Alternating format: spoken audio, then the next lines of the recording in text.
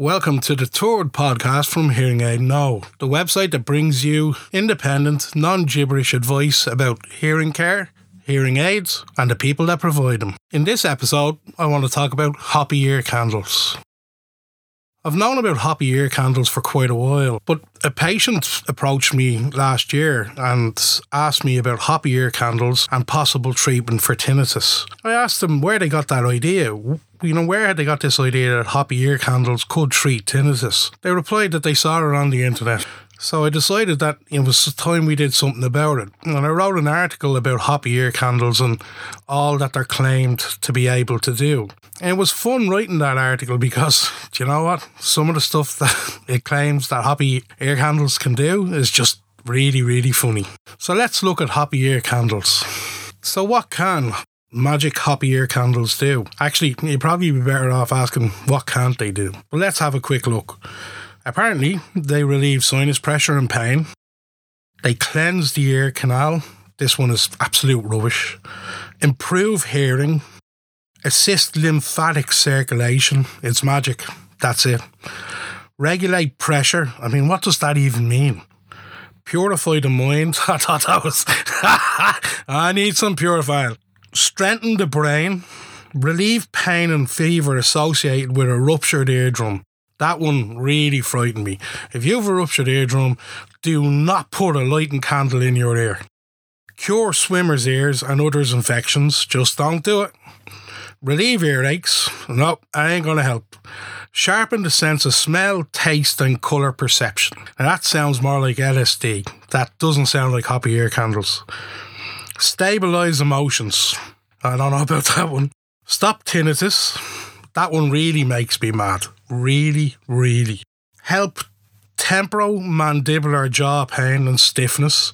Again, haven't a clue. Relieve vertigo. It's magic. That's it. Purify the blood. I thought that was brilliant. Act as an anti-inflammatory, antiseptic or antibiotic. Yeah, like I said, it's magic. Cure Meniere's syndrome. Aid sinusitis.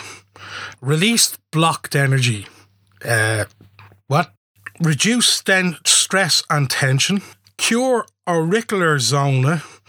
That's a herpes zoster infection of the ear. That's a pretty nasty infection and it needs treatment with antivirals, not with burning candle wax. Open and align the chakras. Now that was brilliant. I need my chakras aligned. Open the spiritual centres and cleanse the auric bodies. Steve will tell you, I need my auric bodies cleansed.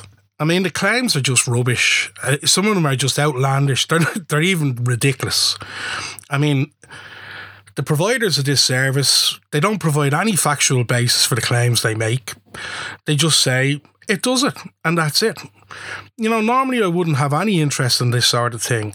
However, when sham practitioners make claims about serious illnesses like Meniere's and tinnitus, it's time to start balancing out the rubbish.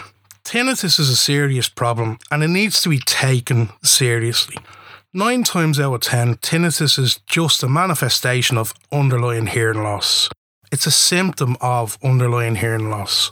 Tinnitus isn't a condition, it's a symptom. It's a symptom of something. As I said, 9 times out of 10, it's just hearing loss. However, that 1 time out of 10 could be something serious. Tinnitus needs to be investigated properly, and people who have tinnitus need to be dealt with in a proper and decent way. Some people who have tinnitus are looking for anything to help them, and these type of sham practitioners take advantage of it. So no, Hopi ear candles don't help tinnitus. Your first step if you have tinnitus is to get a hearing test and investigate it further.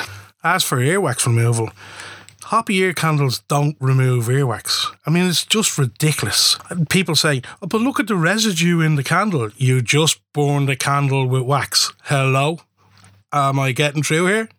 I mean, think about it. Think about it logically.